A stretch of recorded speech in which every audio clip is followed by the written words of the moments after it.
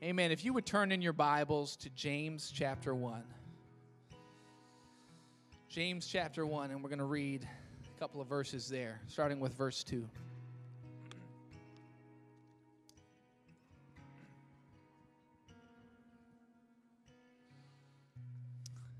Amen. It says this. It says, my brethren, my brethren, right? My brethren, all of you, my brethren. It said, count it all joy when you fall into diverse temptations. Oh, that's a little different. Knowing this, that the trying of your faith worketh patience. But let patience have her perfect work, that ye may be perfect and entire, wanting nothing. I'm going to preach to you today, this morning. Count it all joy. Count it all joy. Amen. Can you put your Bibles down? Just go with me in prayer for the rest of this service. Lord Jesus, we just thank you, God, for your word, Lord. We thank you, God, for the direction that we find in your word, God. I just pray right now, God, that you'd help us.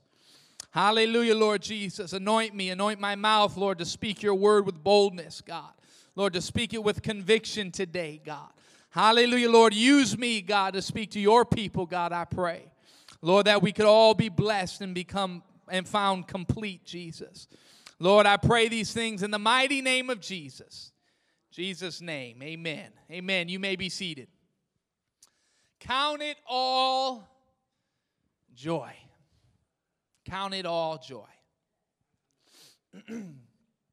I remember as a child sitting at a dinner table, all alone, all by myself. You see, food was still on the plate, and everyone else, you see, had left. They had abandoned me because they finished the contents of their plate.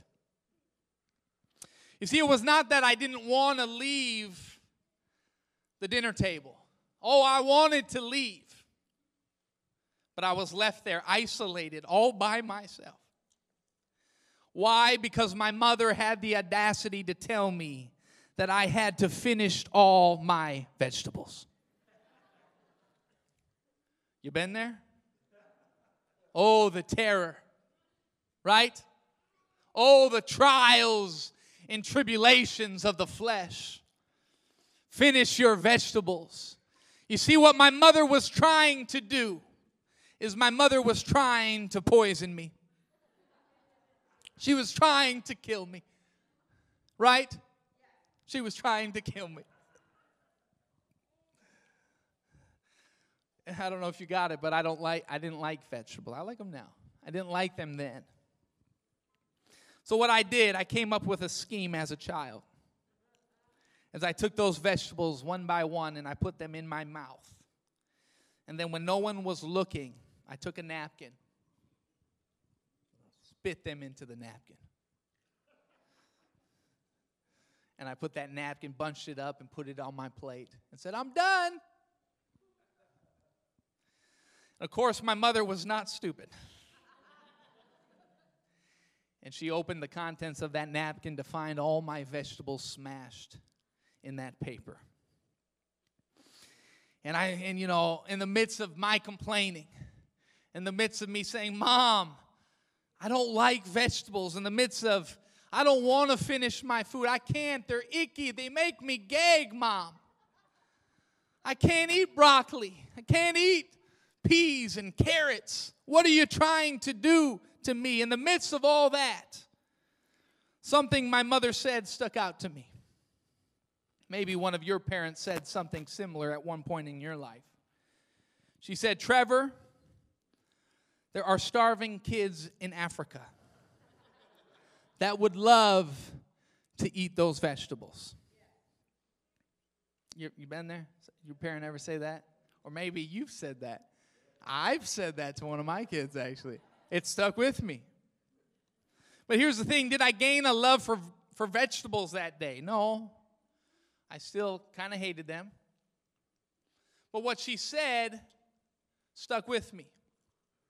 You see, what I realized is she gave me a new perspective on things. I realized that life wasn't half that bad if I just had to finish my vegetables. Oh, it wasn't torture. It wasn't poison. She wasn't trying to kill me. It wasn't trials or tribulation in light of the perspective that she gave me. You see, if kids are really starving, what are some vegetables? Right? A new perspective. And this is what I found. The more I live life, the more I've learned that life and how we react to life in its different situations has a lot to do with perspective. Your life has a lot to do with how you view it. How you deal with problems and circumstances has a lot to do with the vantage point that you are viewing those trials and tribulations. Right? From what point of view you have. See, your perspective is your particular vantage point. It's your point of view. It's the attitude you have towards something or the way you regard something. Right? Your perspective on problems, your perspective on your life issues, your perspective on your circumstances. Right? That all makes up your perspective. It all makes up who you are. You see, perspective matters. How you view your life and life circumstances matter. How you view relationships matter. How you view situations in relationships matter. Right? Because here's the thing. Is sometimes you're wrong.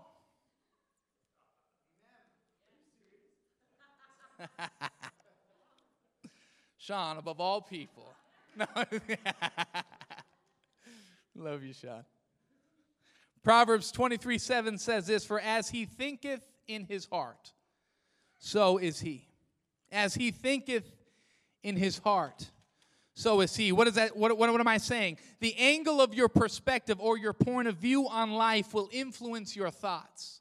And guess what? Your thoughts will influence your actions. And your actions will determine, ultimately will determine your destiny. So your perspective on life and the things of life matters. How you view life matters. Because your perspective will influence your thoughts, which your thoughts will influence your actions, which your actions will determine who you become and your destiny. Perspective matters. Perspective matters. As I said, here is the kicker, though, about perspective. Is you're not always right. And sometimes you're wrong. Sometimes the way you view a situation, the angle that you view a trial or circumstance in your life, the way that you view it sometimes is not correct. The first 3 years of my marriage, I was a cheater. I said that to get it kind of right. You know. See, I made up my mind early in my marriage that my wife would not beat me in Uno. For 3 years, I cheated my wife. 3 years. It's not like we played the game every single day. But we would play it quite often. And I determined in my life that I would not lose to that woman. I would not lose a game of Uno to my wife. Right? They say confession is good for the soul, so here we go.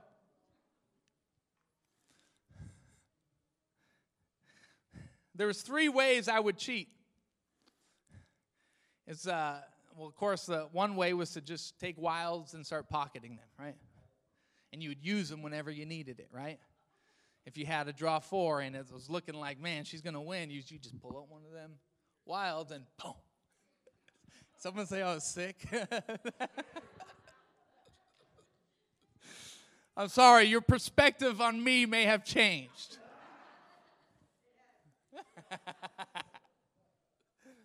Oh, man. Get me nervous up here and stuff. Good thing Pastor's not here, right?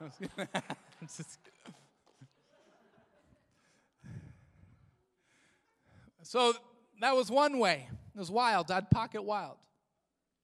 The other way is if you're kind of down, you kind of got a big hand, is the fastest way to get rid of your hand is if you just start stacking cards. And then you would lay it down. You'd lay 2 cards that looked like 1 card. Her perspective was, wow, it's only 1 card. But really, it was about 2 or 3. And finally, the last way I would cheat is, I don't know if you know this, but a 6, a lot of times, looks like a 9. Especially when you lay it down real quick. And you try to hurry her up. Come on, it's your turn. Go. Don't notice. I was messed up. Lord saved me brought me from a mighty long way, church. So, for instance, you got that picture?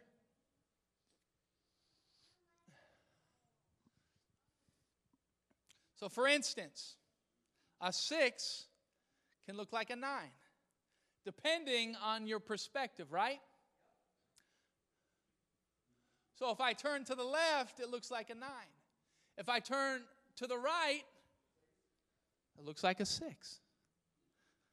What am I saying? What is the point I'm trying to make? I'm trying to make this, that your perspective matters. Your perspectives will influence your thoughts, which will influence your conclusions about things in life. And here's the other point I'm trying to make. Here's the thing. How many thought that was a 6? No one wants to say nothing. How many thought it was a 9? Well, here's the thing is, if some of you think it's a 6 and I say it's a 9, guess what? You're wrong. Whether your perspective is a certain way or not, you're wrong. So sometimes, my point is your perspective can be wrong. So what if we were not talking about numbers, but what if we were talking about greater things, right? What if this wasn't a number we're talking about? What if your perspective was wrong on your philosophy of life? What if your point of view or your present trial or circumstance, what if your perspective of it was wrong? What if you had the wrong perspective when it came to holiness and matters of holiness? What if you had the wrong attitude when it came to the things of sin? What if your worldview was messed up and skewed and wrong? Think about it. It matters. Your perspective matters. How you view things matters. And sometimes you can be wrong, so you got to be careful. Matter of fact, the Jews did not see a suffering Savior. Their perspective was messed up. When Jesus came wrapped in swaddling clothes and in a manger, they said, no, that's not going to be the Messiah. Why? Because their perspective was wrong. Their perspective was we want a conquering Savior. But they didn't realize that their perspective was off. And so what happened is they missed their Messiah. They crucified their Savior. You see what I mean? Your perspective, your viewpoint, your vantage point, the angle you're looking at a situation or problem or circumstance, it matters. It matters. Here's the thing is people spend thousands and thousands of dollars, thousands of hours on shrinks and counselors, right? And these counselors, they counsel people that are upset, ready to do something drastic. Sometimes that shrink knows if I can just get them to see their situation from a different perspective, if I can just change their outlook on the problem, then we can make some progress. If I can just change their point of view, if I can just change the way they're looking at certain things in life, then I can make some progress in their life. Stephen Covey said it like this: the way we see the problem is the problem. To change ourselves effectively, we first had to change our perceptions. Or to change yourself, you have to change your point of view. You have to change your vantage point. If you want to hear a very interesting point of view, is you read the point of view by the preacher in the book of Ecclesiastes. Ecclesiastes. See, the book calls him the preacher. And as I said, his outlook on life is very interesting when it comes to life on this earth. He starts out his book by saying, vanity of vanities, all is vanity. It's a good outlook, huh? What is he saying? It's all empty. It's all emptiness. That was his outlook. He goes on to say, one generation goes, another generation comes. But he says, but the earth abideth forever. A generation comes, another generation goes, but the world is just here and it's going to keep on spinning. Eyes are never satisfied, ears are never full with hearing. He said, I've tried all the pleasures, I had all the riches of this world. He said, I built me houses, and I built gardens, and I built vineyards, and I built pools, and I had all the luxuries that this world had to offer. And the preacher said, after all that, I looked back on all that I had accomplished in this life, and all the pleasures that I indulged in, and I said it was all vanity, and it was all vexation of spirit. Meaning I thought it was going to fulfill me. But what I found out about this life, what I found out about this world, is that it was full of emptiness. It was empty. It left me feeling empty.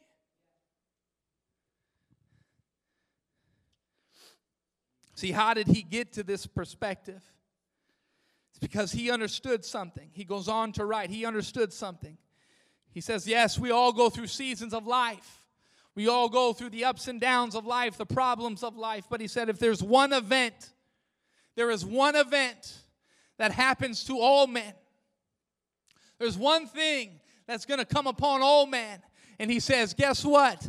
We're all going to die. All of us. We're all going to die. We're all going to kick the bucket one of these days.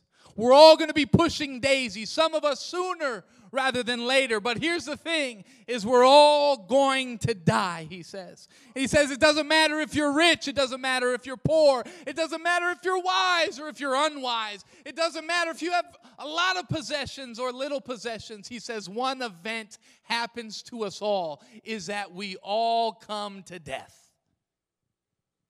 We all die. He realized that all the pleasures just left him feeling empty and desiring more.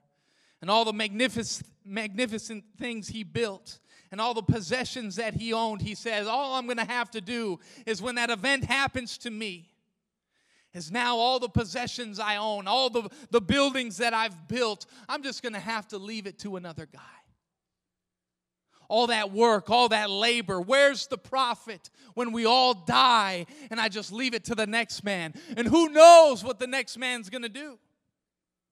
The next man could take care of it or like a fool just plunder it.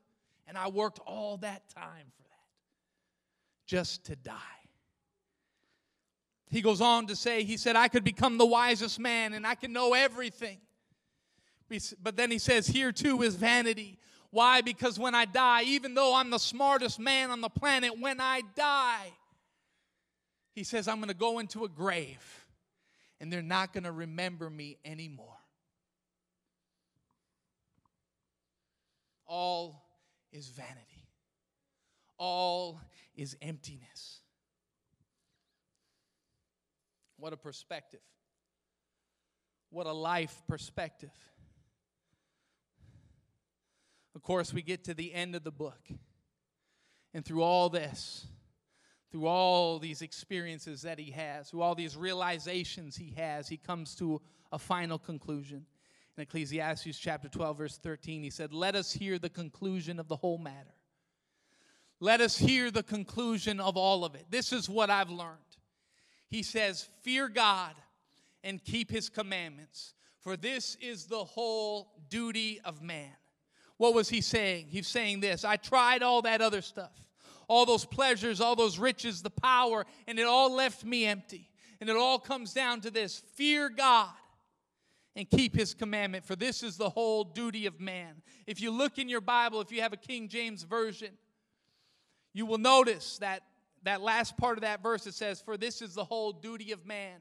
That duty in that verse is actually italicized, which means it was added. So really, you could read it like this. Let us hear the conclusion of the whole matter. Fear God and keep his commandments, for this is the whole of man. What do I believe this preacher was trying to say? He was trying to say, I tried everything else. I tried the pleasures. I tried the riches. I tried to build me houses. I tried to get me possessions. But what I found, the only thing to make a man whole, the only thing to make a man whole, church, is to fear God and to keep his commandments. The only thing worth living, the only thing in this life that truly matters is my relationship with my God, is my relationship with my Creator. The only thing in life that matters is that I'm right with him. So fear God and keep his commandments, because that's what will make you whole. Everything else is vanity. Everything else is vexation of spirit. If you live for this world, you will find yourself empty. But if you live for God, you will find yourself whole.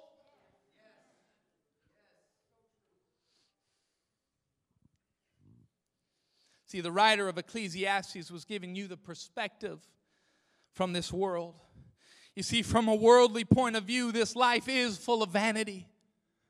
It is full of vanity. He goes on to say, as I said before, that to life there's seasons.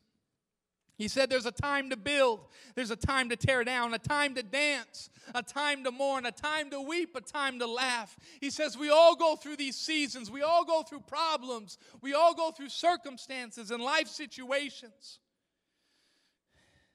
But he says if these problems we are facing today only lead to the grave, if we all go through them and it only leads to us dying in the end, he says it's all vanity. It's all emptiness. Let me ask you this. How many people are living like this today? Why do you think there's suicide running rampant in our society? Why do you think people flood their life with drugs and alcohol? Why? Because life is tough and problems and circumstances happen to everybody. And everybody goes through seasons and everybody goes through storms. But if through all these problems, if all I have to look forward to is death, then why go through the pain?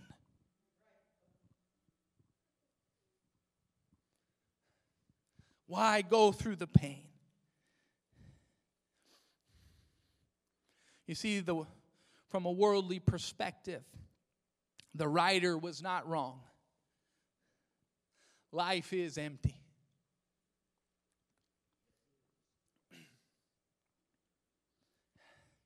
Even Paul said it like this in 1 Corinthians 15:19. He said this, if in this life only we have hope in Christ, he said, we are of all men most miserable. What was Paul saying? He's saying if I have to go through the hardships of this life, and this is all I have to look forward to, he said we are of all men most miserable. We are miserable. See, if we all go through life's trials and problems just like everyone else, if the Christian goes through trials and circumstances just like everyone else, then on top of that, if you think about it, we also face persecution. We face rejection of family members. We face persecution from friends. We endure the ridicule of classmates and of our co-workers.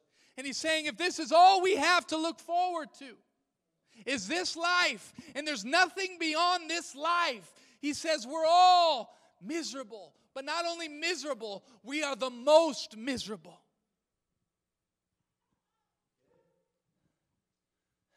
Think about it. Think about it. Think about it, young lady. You're going through school, trying to act holy, trying to live holy, with uncut hair and a skirt. and you have the world poking and prodding and making fun of you. Think about it, young man. You're trying to live pure. You're trying to live holy. You're trying to do the right thing and not do the wrong thing. And you have your friends that are teasing you, and you have your peers that are teasing you. What are you doing it for? If in this life only we have hope. What are we enduring all of this trouble and this trials for? If the end result is we just die.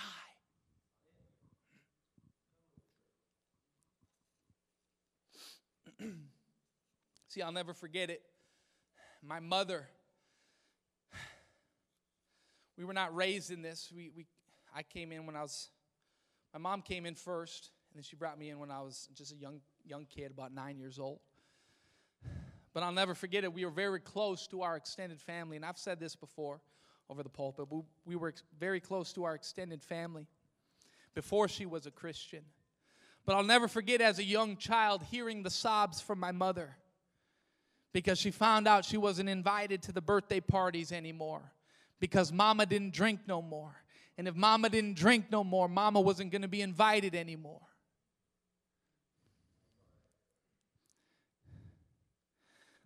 Let me tell you something. If we have to face all of that just to die in the end, we are miserable. But allow me to share something else with you. See, the good news is this is not the Christian perspective. This is not how we view life. Amen? This is not where we're at. We're not sitting in our chairs thinking we're miserable. We're not sitting in our chairs thinking, woe is me, woe is me. No. You see, there was a phrase in the verse that just kept coming to me and kept coming to me as I was studying this. It was James 1 and 2. It says this, my brethren, count it all joy. Count it all joy. You want to know what the Christian perspective is we regard it all as joy. Every trial, every heartache, we have an angle, we have a perspective of joy.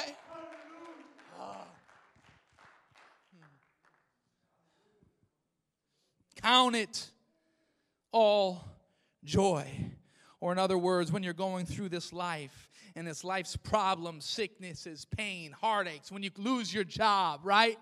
When people aren't treating you unfairly, James said, let me give you a different perspective. Instead of whiling away in your tears and your self-pity, let me give you a different Christian worldview. He says, count it all joy. Regard all your troubles, your trials as joy.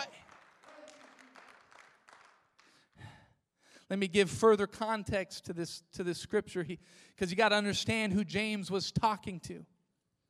See, he was talking to Christians that were dying at the hands of Jewish persecution. Families were being broken apart because of who they believed in. Christians were being sent to prison. They were being killed at the hands of Roman persecution. It was said that Nero would smear Christians with tar so that he could light up his gardens at night. Think about it.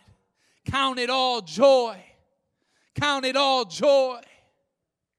When they send you to the Roman games and they have lions eat you. Count it all joy when they have the dogs eating off your flesh. Count it all joy when they throw you in the street and they start stoning you. Count it all joy.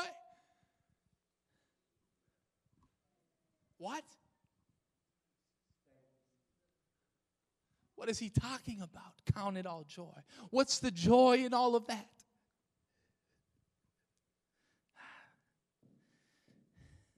Matter of fact, James himself, tradition has said it, that soon after he wrote these words, he was slain as well in the temple. But he says, count it all joy.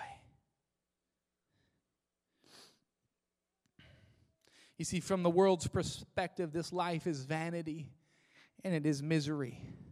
But from the Christian perspective, our point of view is joy. Because I've come to tell somebody today, Maybe I'm getting a little ahead of myself. I come to tell somebody today that we have something to look forward to. We have a joy that has been promised to us, that is worth every trial, that is worth every tribulation, that is worth every problem that you're going through. Your perspective is this: count it all joy. So what is joy? One writer said the term joy is not an ideal translation of the original Greek because it doesn't quite cover the original meaning. See, the English definition of joy falls short. English defines joy as an intense and especially ecstatic or exultant happiness. A happiness.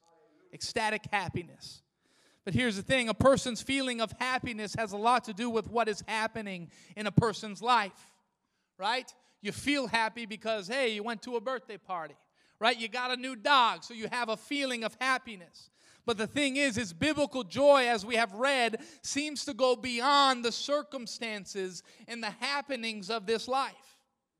Vine's Biblical Dictionary says this: experiences of sorrow prepare for and enlarge one's capacity for joy.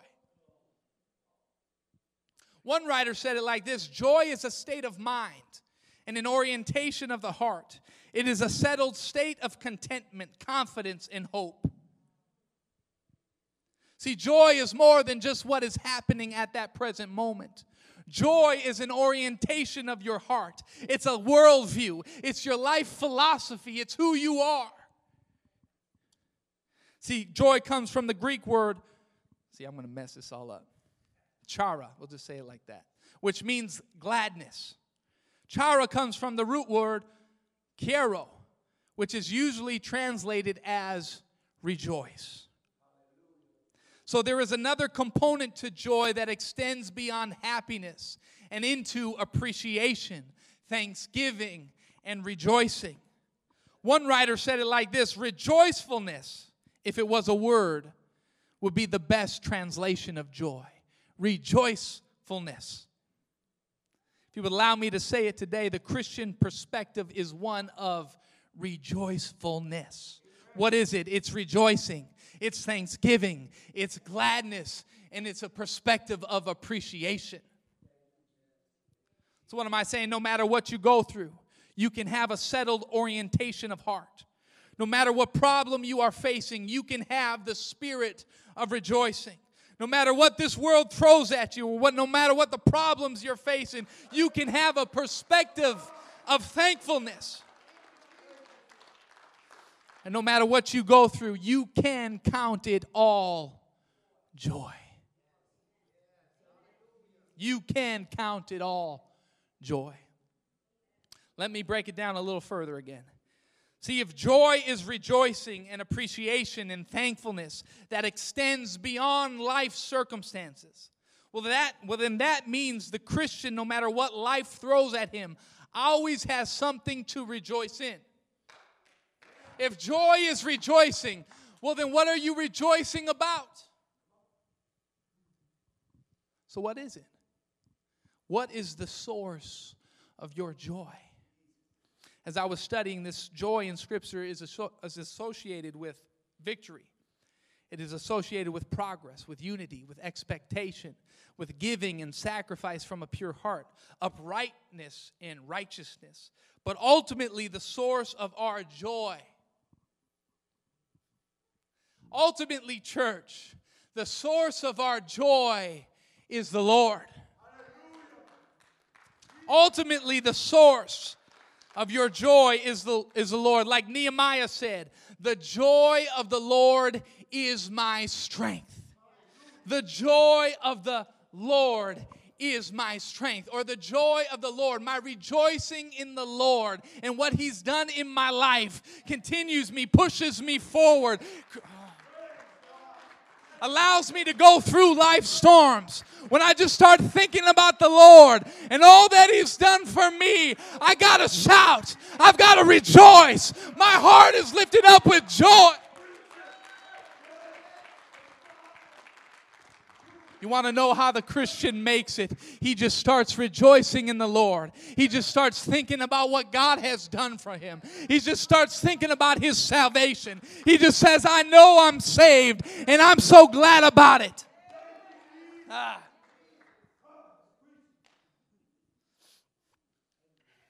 See, when Jesus came into my life, he brought me life, and he brought it more abundantly. It was like a joy when David danced, when the presence of God came back into Jerusalem, when they carried that ark back into the streets of Jerusalem. What did David do when the presence of God came back in his life? He started dancing. He started rejoicing. Hallelujah.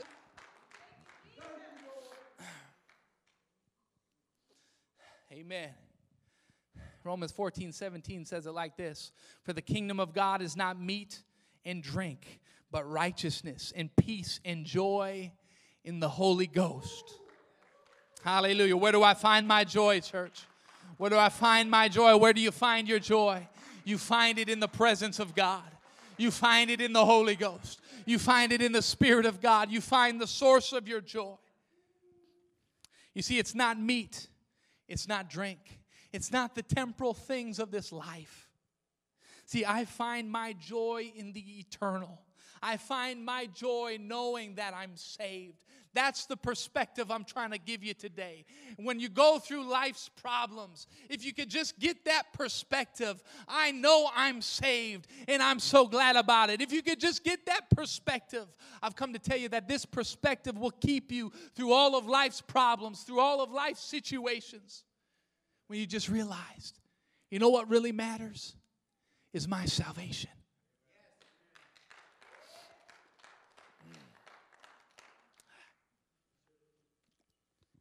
I'll never forget it. I was 9 years old, as I said, coming into church.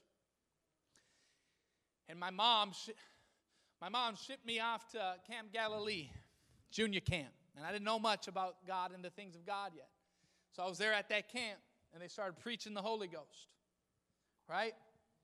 They started preaching the Holy Ghost. And so I came around the front, and I started praying, and I lifted my hands. And God filled me with the Holy Ghost that night, 9 years old. It was amazing. What did I get? I gained an experience with God, right? I gained God in me. But you know what else I gained? I gained a new perspective on life. I understood something. The Bible says it is the Spirit of truth that comes into your life. I gained the Spirit of truth into my life, and I gained a new perspective. At 9 years old, I remember walking around that camp thinking, you know what? This is what life is all about. My life is all about my relationship with God. My life is all about making heaven my home. This is what it's all about. Jesus said it like this, Matthew 13:44. He says again, the kingdom of heaven is like unto a treasure hid in a field, the which when a man hath found, he hideth, and for the joy thereof goeth and selleth all that he hath, and buyeth that field. He said the kingdom of heaven is like a man, right, that found a treasure in a field. And what did he do? He went and sold all that he had. Why did he sell all that he had? Because he realized something. The value of his possessions did not outweigh what he just found. You see, he found something worth more than this world's treasure. He found something worth more than this world's possessions. And he went and sold all that he had to gain it. That's the kind of perspective I'm talking about. That's the kind of perspective I'm talking about. My mother shocked me one time. She told me as a teenager, I had a little rough spot in my teenage years, but I'll never forget what she told me. She said, Trevor, I would rather see you crippled in a hospital bed and saved than have you walking around in those streets in the world and have you not saved. She said, I'd rather see you as a paraplegic and saved than to know that you're out in that world and you're going to hell. You see, some may say, well, man, that's harsh. How could your mom say that? No, my mom had a right perspective. She understood something. The only thing that matters in this life is that my son is right with God. The only thing that matters in this life is that I'm saved. Is that I'm saved.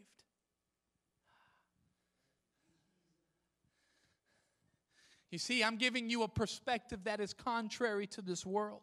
This world teaches you that you live for this life. You gain the most toys. You gain a good job. You gain the biggest house, right? You get possession after possession. They're building their life on this earth. But the Christian's perspective is way different. You see, we're not building our life on this earth. We're building our life on the next. You know why this world can't steal a Christian's joy? Is because our joy is not founded in this world. Our joy is founded in the next.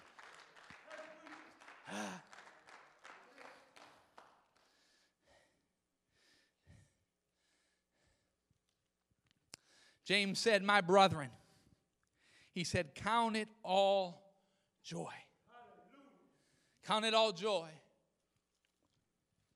when you fall into diverse temptations.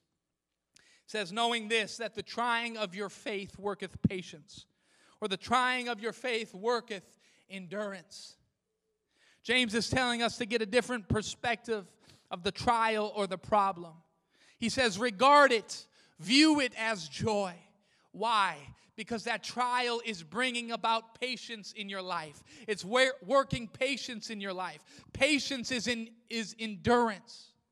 So that trial, that situation, that storm you're going through, it's working patience or endurance in your life. And we know that the Bible says that he that endureth to the end shall be saved. So what am I saying? The endurance is what is going to get you to your destination. Why have joy in the storm? Because the storm is providing you endurance. And why do you need endurance? Why? Because life is all about reaching that destination. Life is all about reaching that heavenly home. See, one commentator said it like this: every possible trial to the child of God is a masterpiece of strategy of the captain of his salvation for his good. Let me read that again. Every possible trial to the child of God is a masterpiece of strategy of the captain of his salvation for his good. We know that all things work together for the good, that are called according to his purpose, that love God and are called according to his purpose. All things work together for the good.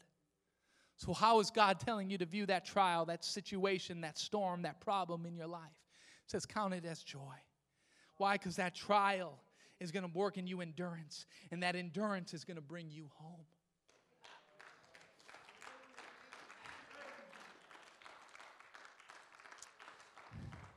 That's why he says in verse 4, he says, but let patience have her perfect work, that ye may be perfect and entire, wanting nothing. You see, when you get this perspective, when you count it all joy, when you realize the problem, the trial has purpose to get you where you're going, then the sense of gratitude can be found in the midst of the storm. When you get the right perspective, you can rejoice in the trial and circumstances, because you know that God is allowing it in your life to bring you to your destination. That's why the writer says, don't despise the chastening of the Lord. Don't despise when God brings you harsh discipline in your life. Don't despise when judgment comes in your life. Why? Because the Bible says that whom he loveth, he chastens. Whom he loves, he disciplines. Why? Because the point of view to God is this, is I'm going to allow some trials and some storms to come in your life. Why? Because my perspective is this, is I want you to be saved. I want my child to make heaven their home. So I'm going to do whatever it takes, just like my mother said, I'm going to do whatever it takes to wake them up, to get their attention.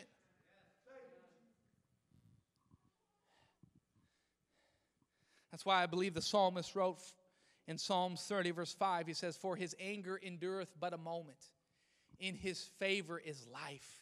Weeping may endure for a night, but he says, but joy comes in the morning. Joy comes in the morning. Weeping may come, No doubt we still go through trials. No doubt the child of God cries at times. The struggle may be present. But just like the sun shines light on the darkness, you can find joy in the struggle. You can find joy in the pain when you realize, when you get the right perspective, joy can be found. Because joy comes in the morning. What am I saying? Is when you know the end, the middle don't seem so bad. When you realize the destination, the storm, the present storm you're in, doesn't feel so bad after all. When you know the end, the middle don't seem so bad. The lows don't seem too low when you realize the heights that you're destined for. Could it be that sometimes your heartaches, your pain, your struggle is simply God trying to bring you a perspective of joy? Could it be that God allows something in your life because He's trying to get your attention? Don't forget it. A reminder that in the next life you won't have to deal with this anymore. Could it be that God is trying to remind you of the joy that you will inherit? Our musicians would come. I'm going to close. Let me tell you something. Your perspective matters. Your perspective matters. It's like Israel as they're traveling through the wilderness to the promised land, right? You've probably been told the story in Sunday school class. Israel had just been freed from the bondage of Egypt, from the sin and the shame of Egypt, right? They had just been set free. God miraculously frees them. And they're on their journey. And God says, I'm going to bring you into a land that flows with milk and honey, the promised land. But what happens on their journey is the Israelites don't have any food. So what do? They start complaining. The Israelites don't have any water. So what do? They start complaining. To finally, those Israelites, after all that God has done for them, comes to the promised land, on the precipice of crossing over the promised land. And what do they say? There's giants. There's giants in that land. We can't take that land. And they say it would have been better if we died in slavery, if we went back to Egypt and died in Egypt. When all the while God was just trying to teach them. God was just trying to show Israel, I'm your Lord. I'm your provider. I'm the one that's going to bring you in. I'm your victory. I'm your Jehovah Nissi. I'm your Jehovah Jireh. He was trying to teach them something. He was trying to give them a different perspective. But Israel was all worried about the problem. So worried about the present situation, so worried about their problems in life, that they forgot the bigger perspective. Where are you going? Where is God leading us? He's leading us into a land flowing with milk and with honey. What am I saying to you today, church? I'm saying this. The only thing that truly matters is that you make heaven your home. All the trials of this life, all the situations of this life, if you can get the right perspective, if you can look through the lens of, I'm saved. I'm saved. And guess what? Those present trials don't seem so tough. Those present situations don't seem so rough. Those vegetables that your mama makes you eat don't seem so bad when you get the right perspective. What am I saying, church? I'm saying, church, that you are promised a promise. If we could all stand. 1 Corinthians 2:9 says it like this. But as it is written, eye hath not seen, nor ear heard, neither hath entered into the heart of man the things which God hath prepared for them that love him. eye hath not seen, ear hath not heard. You see, when the reward is greater than the trial, it makes it worth it. And can I tell somebody today, it's going to be worth it? Can I tell somebody today, it's going to be worth it? It's going to be worth every trial. It's going to be worth every heartache. Can I tell you, there's a heaven to gain, church. There's a heaven to gain, church. Amen. What am I trying to say? I'm saying this, is we all have something to be grateful for. The Christian always has something to be grateful for. That's why James says is we can count it all joy. We can count everything in this life as joy. Amen. Would you worship the Lord with me? Would you thank God for His promises?